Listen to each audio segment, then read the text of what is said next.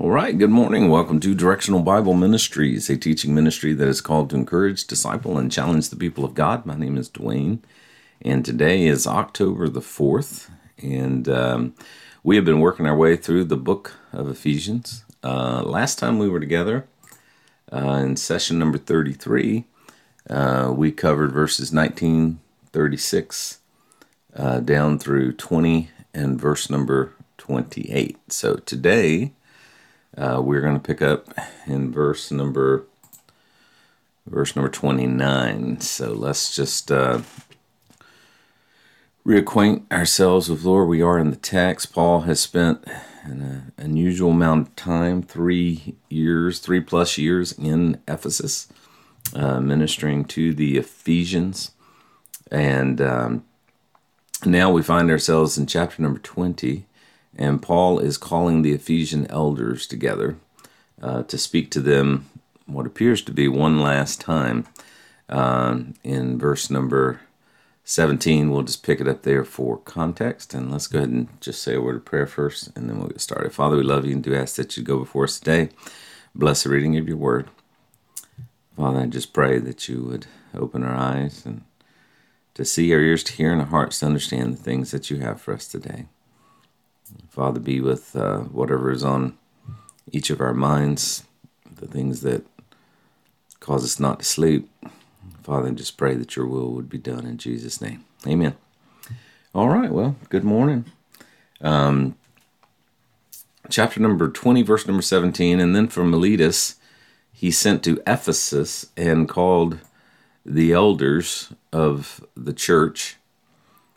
And when they were come to him, he said unto them, Ye know that from the first day that I came into Asia, after what manner I have been with you at all times, serving the Lord with all humility of mind and with many tears and temptations which befell me by the lying in wait of the Jews, and how I kept back nothing that was profitable unto you, but have showed you and have taught you publicly and from house to house, testifying both to the Jews and also to the Greeks.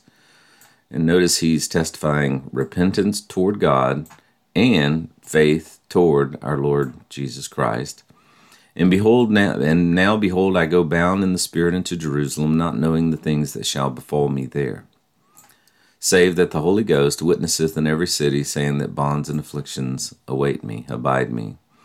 But none of these things move me, neither count I my life dear unto myself, so that I might finish my course with joy in the ministry which I have received of the Lord Jesus, which is to testify of the gospel of the grace of God.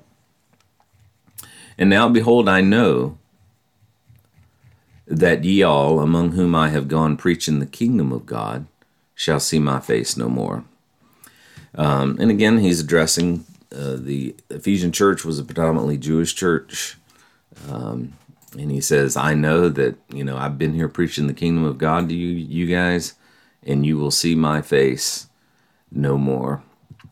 Wherefore, therefore, I take you to record this day that I am pure from the blood of all men. For I have not shunned to declare unto you all the counsel of God.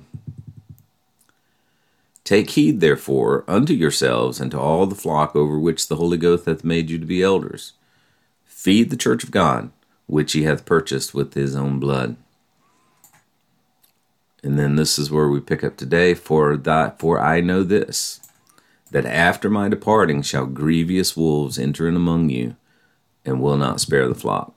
Also of your own selves shall men arise, speaking perverse things, to draw away disciples after them. The word grievous, if you look that up, literally means weighty.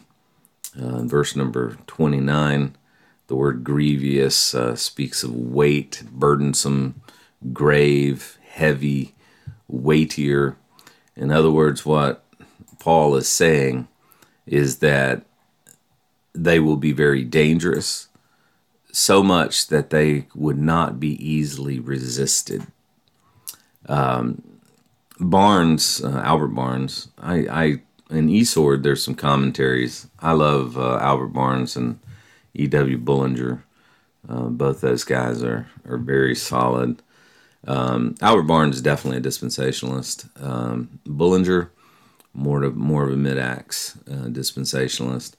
I would highly encourage those two guys. Barnes points out that the term wolves is used to denote enemies of the flock, because hypocritical and dangerous teachers, just like were referred to in Matthew 10:16. Behold, I send you forth as sheep in the midst of wolves. Be ye therefore wise as serpents and harmless as doves. Now, I've told you guys previously that I've really learned to watch my vocabulary. I believe the word flock is always referring to Israel, specifically Peter's little flock. I'm coming to believe that more and more and more. I'm just very careful with my language. I can't remember if it was in this study or in my next study. I talk about those words. Must have been in my last study. How that Paul never used the term. Paul never used the term flock. Paul never used the term sheep or shepherd. Those are kingdom terms. Those are terms for the nation of Israel.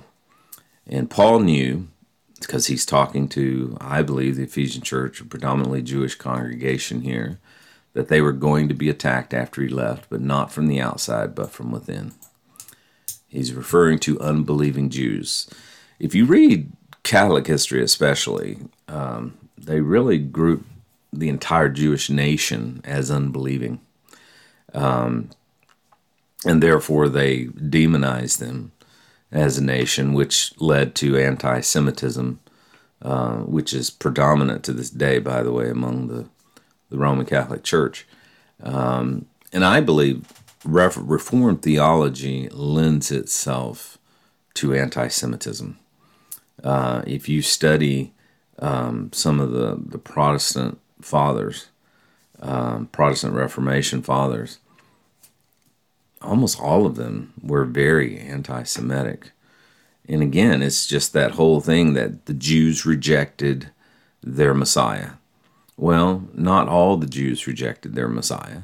Again, it's not rightly dividing the word of truth is the problem. Many of the Jews did accept the kingdom gospel. However, the kingdom gospel was for the entire nation, not just for a few. The entire nation had to repent and be baptized. So again, I think that is the result of not rightly dividing the word of truth, because not all Gentiles have accepted the Messiah under the grace gospel. So again, I think the fruit of that has been anti-Semitism that we see today. And then notice also the words enter in among you. Again, seem to imply that this would not be a full frontal assault, but an infiltration.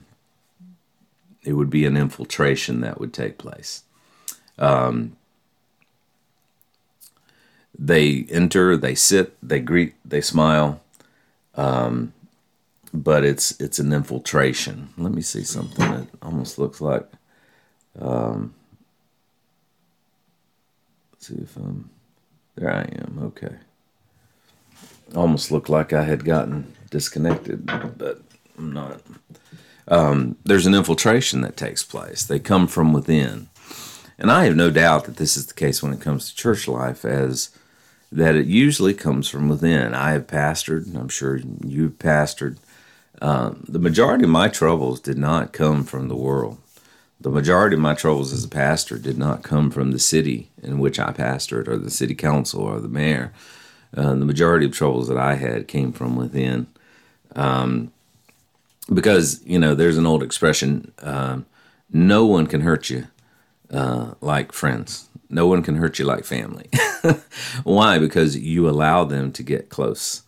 You allow them to get close. And we've talked about how, the nation is referred to as sheep. Sheep, you allow them to get close. They're cute and they're fuzzy. and you think they won't hurt you, but they are certainly perfectly able to hurt you. I sent a picture the other day of a sheep's mouth, how that they have these incisors on the front, and then they have a gap, and then they have molars in the back. So the incisors are to pull up the grass, and then of course it's taken to the back, and the molars dispose of it. But you don't. A sheep and a wolf are two different animals, so it comes as a shock when sheep bare teeth. Now that word subvert is an interesting word. Peter uses that word, subverting the hearers. And it literally means to undermine. It means to undermine. And notice that it says, again, they speak perverse things to draw away disciples after themselves. In other words, this is a deliberate act that or misinterpret. And of course, it's done purposely. Many today, I believe the church today is simply not teaching doctrine, and that makes this so much easier. People just do not know what they believe. So, the answer to everything in the church today seems to be love. You got to love them. Yeah, you do have to love them. I can tolerate you without accepting you. You know what I mean? I can tolerate you without approving of what you're doing. And today, what they want is approval. They don't want to be tolerated. They want to be approved. And so many young people, especially, have went down this road when it comes to some of these societal ills that we are dealing with today. And the reason they're running down these paths is because of doctrine. They simply do not know their Bibles, and it's just a shame. One pastor put it this way that I read his testimony, and he had come to a mid-Acts view of the Scripture, and he said, even though I had been reared in a denominational church, I eventually realized that I had been taught very little doctrine. I had been taught about my Baptist religion. That Christ died for my sins. Sin in my life would keep me from having a good relationship with God. To attend church regularly, to abstain from doing many things. Don't smoke, don't chew, don't go with girls that do. We used to say that when I was young in South Carolina. To give my tithes and to witness to the lost. All of these things were supposed to make me a better Baptist, a better Christian. Furthermore, I had not been taught how to study the unique ministry of Paul. The mystery, the body of Christ, the difference between the gospel Peter preached and the gospel Paul preached. And that was the turning point in my ministry after 30 years of ministry, was just coming to the realization these two guys taught two different gospels. And no, they didn't mesh as one. They were two different gospels. It is clear that Peter and the 11 went to the circumcised, while Paul went to the uncircumcised, with two different gospels. That there were different inheritances. The kingdom is an earthly inheritance that has nothing to do with the body of Christ. So, we need to stay away from that kind of language. And heavenly promises that have everything to do with the body of Christ. And then how to rightly divide the word of truth. And again, rightly dividing the word of truth, there's no error in the Bible. It's all truth. And you have to know how to rightly divide truth from truth. Again, who's talking, who are they talking to, and what do they understand being said? So if he wasn't talking to you, there's a book out called He Was Not Talking to You. It's very good. I forget who it's by, but it's on Right Division. Very good book. And he said, therefore watch, and remember that by the space of 3 years I cease not to warn every one of you night and day with tears. So in lieu of these wolves that will come, you need to watch and you need to remember. You need to watch for them, keep your eye on them, spot them, and remember what I taught you in regards to what they will do when they come. And the bottom line is you need to be on wolf watch. And I think I shared with you, there was years ago, I heard a preacher named Dr. Rodney Brown. That was his name, Rodney, not Rodney Howard Brown. This was Dr. Rodney Brown. He was a Baptist. He preached a sermon on blowing the whistle on the wolves, and that was the name of it. Matter of fact, I'm sure if you Googled that, it would probably come up. But anyway, he had a friend that went and studied wolves, and you know that everything in nature, for example, this is kind of weird, everything in nature is in a major chord. A, B, C, D, F, G, everything, every sound in nature, a babbling brook, everything is in a major chord except a wolf's howl. A wolf's howl is actually in a minor chord. And that's why it sounds so creepy when we hear it, because it's not natural. Then he goes into how wolves function, how wolves behave in the pack. Wolves are led by an Akela, Akela, an Akela. And the Akela fought to get to that position and probably killed the previous Akela to get to that position. The Akela's behavior is strange. He lays up. They call him layups. He doesn't sleep down among the other wolves. He's always laying up so that he can see them. And this is a protective behavior because somebody else wants his job. There's some buck in that pack that wants his job. So he always is facing the pack, and he's always laid up looking over the pack.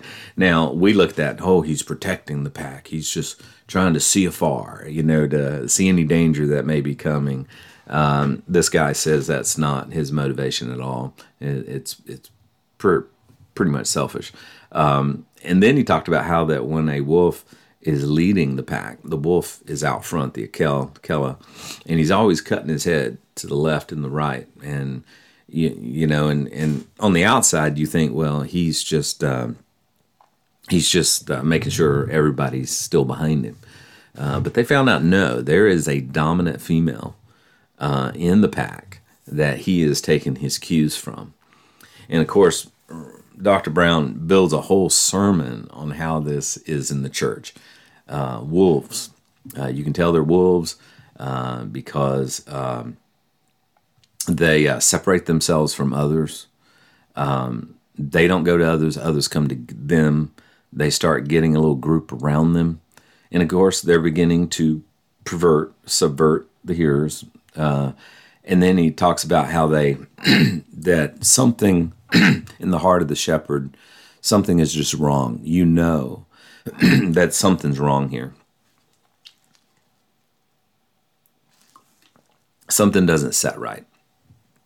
When I pastored, I think our wives have an ability, a discernment that we guys don't always have. And my wife would give me a sign sometimes if she felt that someone I needed to be careful around. Because, guys, we just tend to take it at face value. Looks like a nice guy, blah, blah, blah. But women have the ability, to kind of look beyond that. And she would give me a warning. And she would give me this little wolf ears. After you've been bitten several times, you set up a wolf watch with the men in the church, and wolves can be male or female, but he talks about these wolves, how they come in, and the only way you can deal with them is head on. If you don't, they're going to continue to subvert and pervert the hearers, and that's what Paul is warning them of here. Time-wise, Paul spent more time with the Ephesians than any other group in his ministry. And again, he says, during that whole time, I cease not to warn every one of you night and day with tears. And to warn, what would he be warning them about?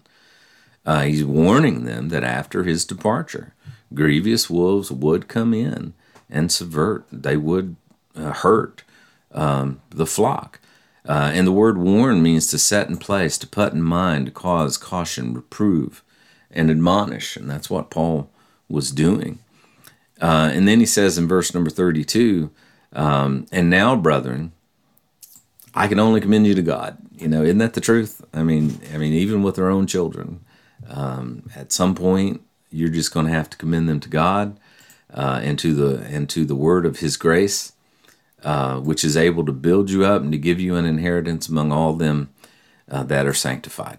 So Paul commends them to God and to the word of His grace for two reasons: that it might build them up. That word build up means to edify. It's where we get the word edifice, or an edification, a fortress. He says, I'm going to commend you to God and to the word of His grace to build you up and to give you an inheritance among all them that are sanctified. Now, again, I believe the context is Jewish, to whom the inheritance will be given. Remember that the Jews are the heirs of the covenants of promise, not the Gentiles. We are not covenant people. We are not kingdom people, and we are not covenant people. And how many ministries do you know with the names covenant and kingdom in it? And again, I just believe it's not rightly dividing the word of truth. It is basically replacement theology. I don't call it a brazen replacement theology. It's more of a passive, soft replacement theology. I mean, really, anybody who says the church was born in Acts chapter 2 is embracing a replacement theology, that God gave up the Jews because they crucified the Messiah, and now He's giving everything to the Gentile. And I've just learned over the years, a long time, to reject that. Now notice verse number 33. I have coveted no man's silver or gold or apparel. Paul is saying that he did not do it for the silver or the gold. We see this all throughout Paul's ministry. In 2 Corinthians 12:14, behold the third time I'm ready to come unto you, and I will not be burdensome to you. For I do not seek yours, but you. So Paul, as we know, Paul used his tent-making skills to support himself so that he would not be burdensome to the people that he was ministering to. In 1 Corinthians 9:12, if others be partakers of this power over you, are not we rather? Nevertheless, we have not used this power, but suffer all things lest we should hinder the gospel of Christ. Do you not know that they which minister about holy things live of the things of the temple, and they that wait at the altar are partakers with the altar? And of course, he's referring back in the Old Testament, the Levites and the sons of Aaron ministered, and they lived off of the temple. The sacrifices, portions of the sacrifices were given to them because they didn't own land like everybody else did. They lived off of the generosity of God's people. And Paul is saying, I had every right to do that, and every minister today has a right to do that. But he says, I didn't do that as I could have. But then notice Paul also says, apparel. I did not do it for the silver, I didn't do it for the gold, and I didn't do it for the apparel. Bullinger says that the apparel expresses stateliness more so than himation, which is a type of clothing that was worn by the ancient Greeks. You ever heard the expression "clothing makes the man"? Paul says, "I didn't do it for the money. I didn't do it for the suits. I did it because I wanted to minister to you." And then notice in verse number 34, yea, ye yourselves know that these hands have ministered unto my own necessities, and to them that were with me. And of course, we know that Paul was a tent maker. And Paul used those tent making skills that he had learned from his father throughout the scriptures. In Acts 18:3, and because he was of the same craft, he abode with them, for by occupation they were tent makers. We see that in Corinthians and labor working with their own hands. in Thessalonians. But you remember, brethren, our labor and travail for laboring night and day, because we would not be chargeable unto any of you. We preached unto you the gospel of God. So Paul lived of his own hands. He didn't rely on them because he felt that it would be a hindrance to them. And then verse 35, and I have showed you all things, how that so laboring ye ought to support the weak, and remember the words of our Lord Jesus, how he said, it is more blessed to give than to receive. So Paul says that he has shown them not only by instruction, but by his example, all things. And again, I mean, you got to look in the context here. I believe he's referring to the fact that he supported himself through his trade instead of relying on others to support him, so that he could minister to them without charge. And then he says it's more blessed to give than to receive. Paul is the only one that uses these words. I haven't found these words in the gospel, but they're read. The words of our Lord Jesus, it's more blessed to give than to receive. Doesn't mean he didn't say it. I'm sure Jesus said a lot of things that are not recorded in the New Testament or in the Gospels. See, I even have to watch the word New Testament because we're not in the New Covenant. We're not under the New Testament as far as I'm concerned. It was offered, it was rejected. So Paul says it's more blessed to give than to receive. And when he had thus spoken, he kneeled down and prayed with them all. And they all wept sore. They fell on Paul's neck. They kissed him, sorrowing most of all for the words which he spake, that they should see his face no more. And they accompanied him to the ship. Now, obviously, there was a tremendous love. There was a tremendous bond between Paul and the Ephesians, and especially these Ephesian elders here. And remember, back up in the previous verses in 22-25, I mean, he told them, I'm going bound in the spirit, not knowing the things that will befall me there, but I do know that afflictions and bonds are going to await me. And he says, he told them in verse number 25, and behold, I know that ye all among whom I have been preaching the kingdom of God shall see my face no more. So Paul, he knows this is his final departure. He knows something in his spirit's telling him he's going to Jerusalem, he's going to end up in Rome. It would be his brethren that would do this to him. Why? Because of what Paul preached was an indictment against them. Once he got to Jerusalem, he knew what was going to happen when he got to Jerusalem. He knew what was going to be awaiting him in Jerusalem. And again, it was the unbelieving Jews. But now again, the Roman church takes this, turns it on its head, says it was all the Jews that were after Paul. It wasn't all the Jews. It was just the unbelieving Jews. Barnes points out three things in regards to these verses. The parting of ministers and people is a most solemn event and should be one of tenderness and affection. It's hard to say goodbye. Even when you want to say goodbye, even when you know it's time to say goodbye. I've made some of the best friends in my life in ministry, and I have made some of the worst enemies in my life in ministry. It's a solemn event to say goodbye. The effect of true religion is to make the heart more tender, to make friendships more affectionate and sacred, and to unite more closely the bonds of love, Barnes says. And that's true.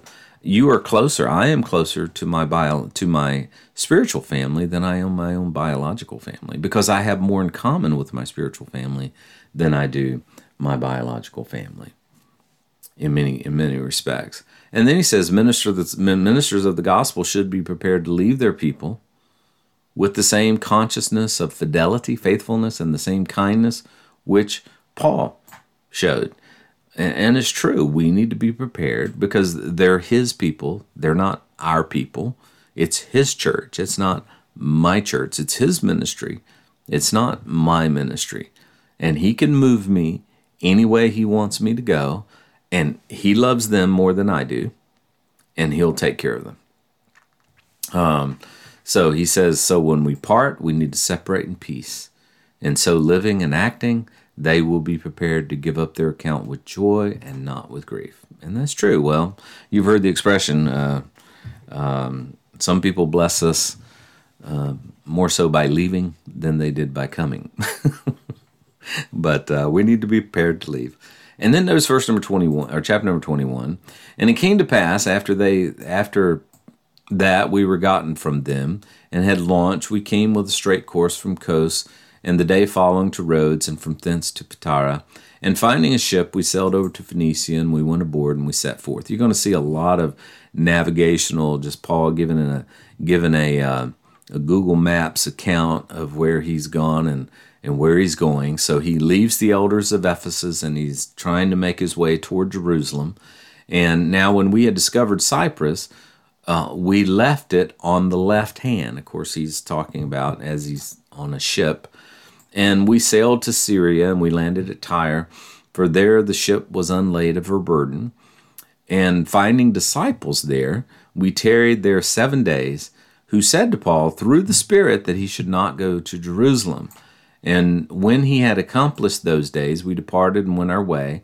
And they all brought us on our way with wives and children till we were out of the city, and we kneeled down on the shore and we prayed. So these disciples that Paul met warned Paul through the Spirit that he should not go to Jerusalem.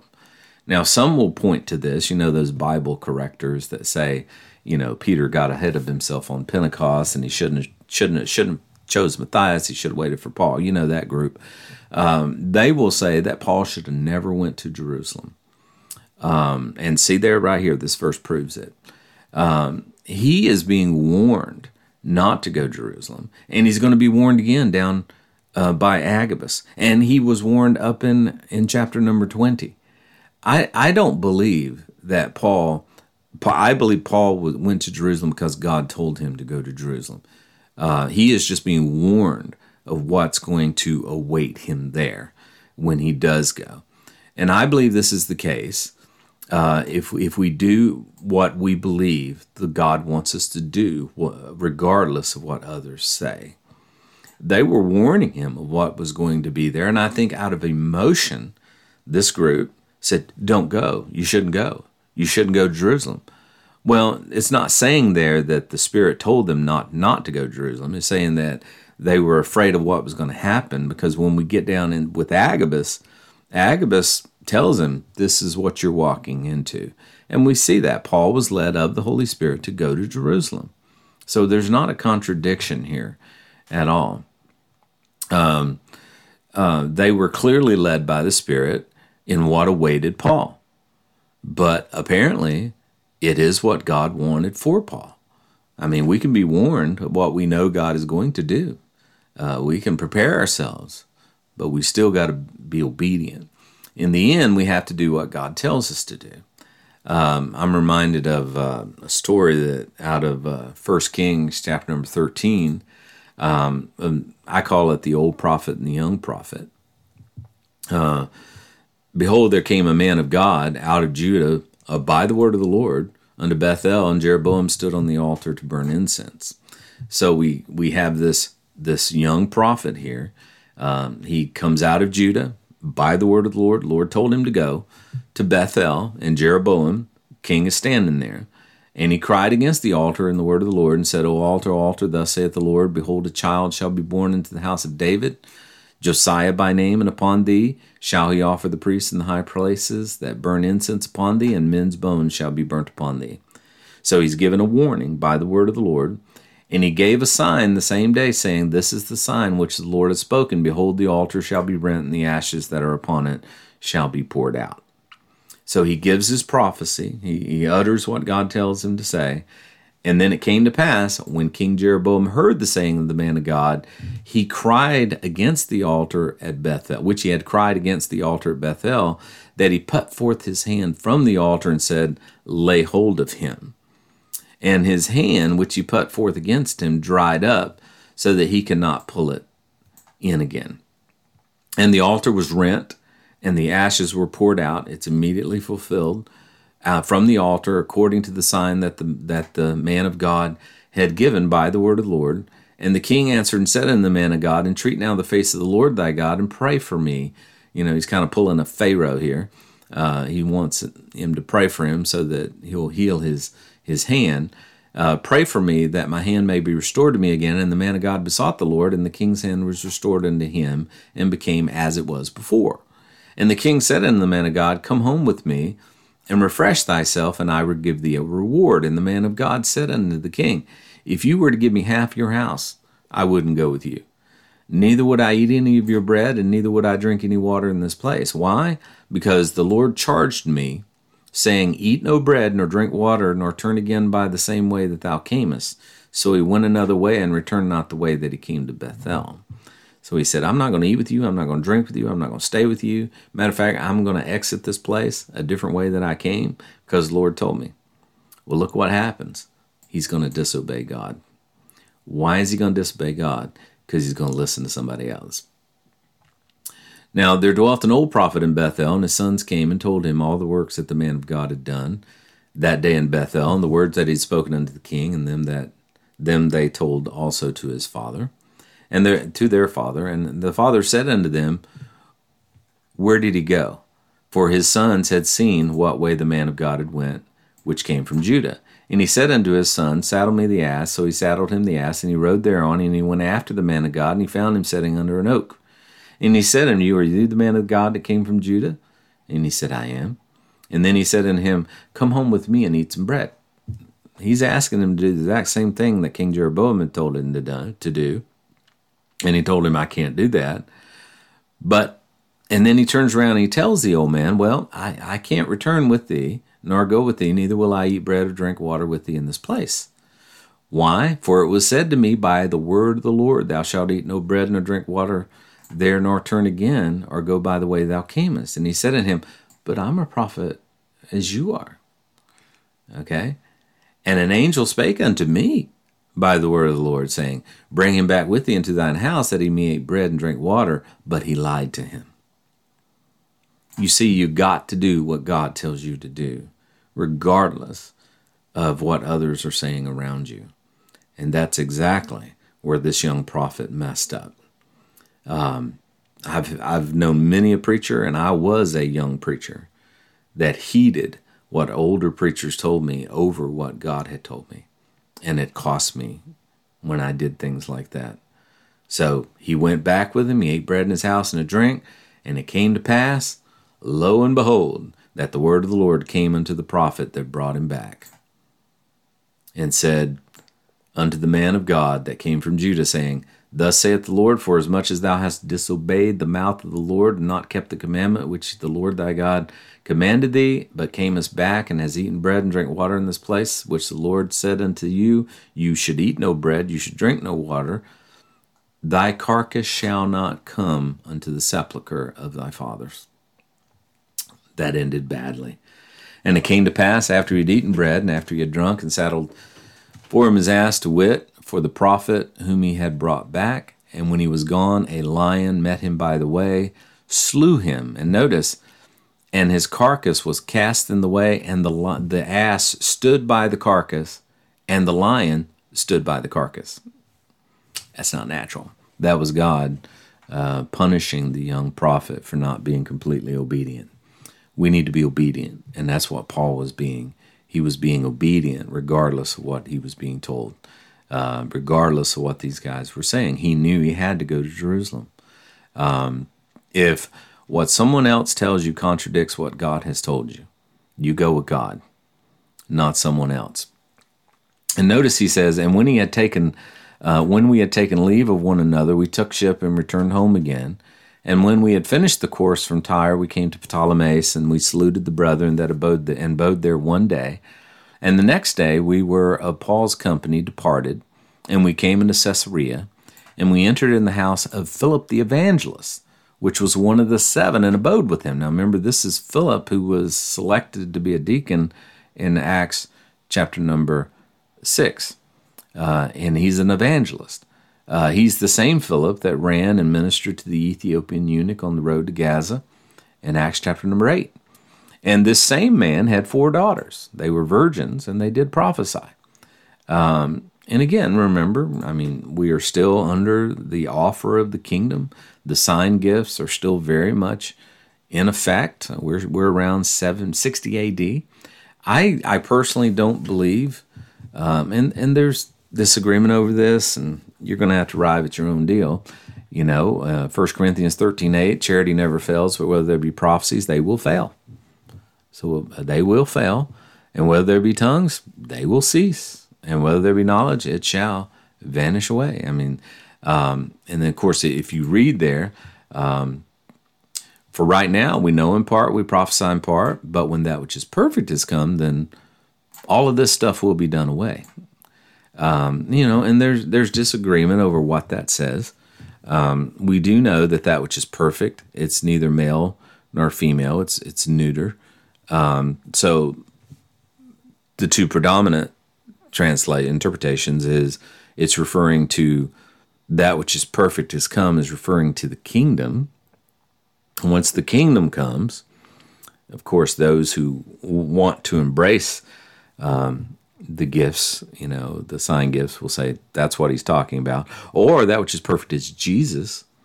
So when Jesus comes, the second coming, then, again, those who translate it that way will probably lean more toward the charismatic side of the house, the Pentecostal side of the house.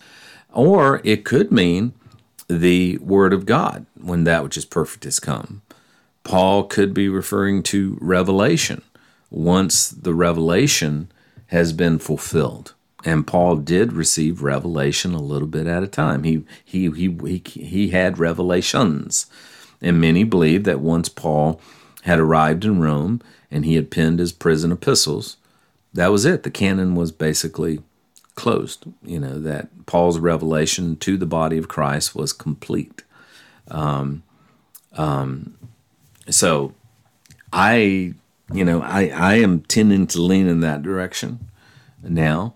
But I'm not going to start a church or a movement over it.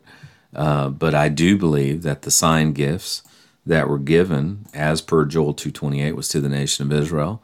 And once Israel had rejected the kingdom, I believe those gifts were no longer needed.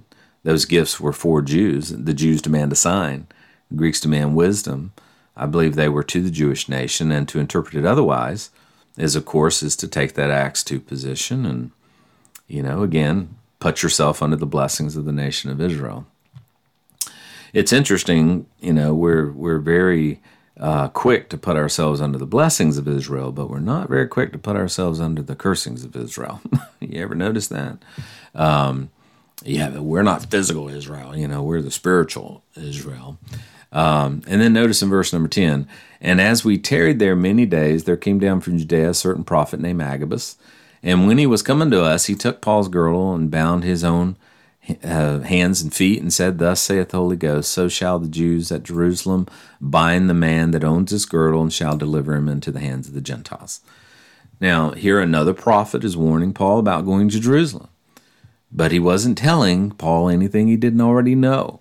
Some people identify this Agabus as the same one mentioned in Acts 11:28, and there stood one of them named Agabus, and signified by the Spirit that there would be a great dearth throughout all the world, which came to pass in the days of Claudius Caesar. Notice that his message to Paul is simply, this is what's going to happen to you when you go to Jerusalem. So obviously, Paul had to go for this to happen. And then notice in verse number 12, and when he had heard these things, Paul, both we, of course, the we there is, Luke is writing in the first person. And when we had heard these things, both we and they of that place besought him, Paul, to not go to Jerusalem. They were still trying to, even Luke's involved in it. Don't go to Jerusalem. And then Paul answered, What mean ye to weep and to break my heart? For I am ready to be bound only. I am ready not to be bound only, but to die at Jerusalem for the name of the Lord Jesus. And when he would not be persuaded, we ceased saying, the will of the Lord be done.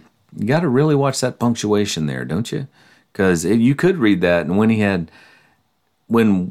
when he would not be persuaded, we ceased saying, the will of the Lord be done.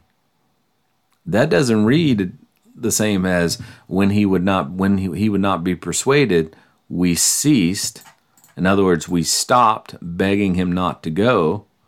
and said, "The will of the Lord be done." Punctuation's important. So it's obvious that Paul did the right thing, because in Acts 23:11, "And the night following, the Lord stood by him and said, Be of good cheer, Paul, for as thou hast testified of me in Jerusalem, so you must bear witness also at Rome." So the Lord blessed him for testifying in Jerusalem. So Paul was definitely following the Lord, and he was in the will of God. So that ends our session today, session number 34. And let's see. So next time we get together, we will. Let's see. Where did we end up here? Session 24:14. So yeah. And then we're going to end up, Paul is going to visit James. There you go. That's going to be interesting. We'll talk about that next time. So God bless you. Hope you have a great day. Brother Scott, it sure is good to see you, brother. And I hope you have a great day in the Lord. And I'll see you Tuesday morning, Lord willing, 6:30 a.m. Tuesday through Friday, 6:30 a.m. every morning. And then we'll go through the whole thing again Sunday mornings, 8 o'clock. And hope you have a great weekend. God bless you guys.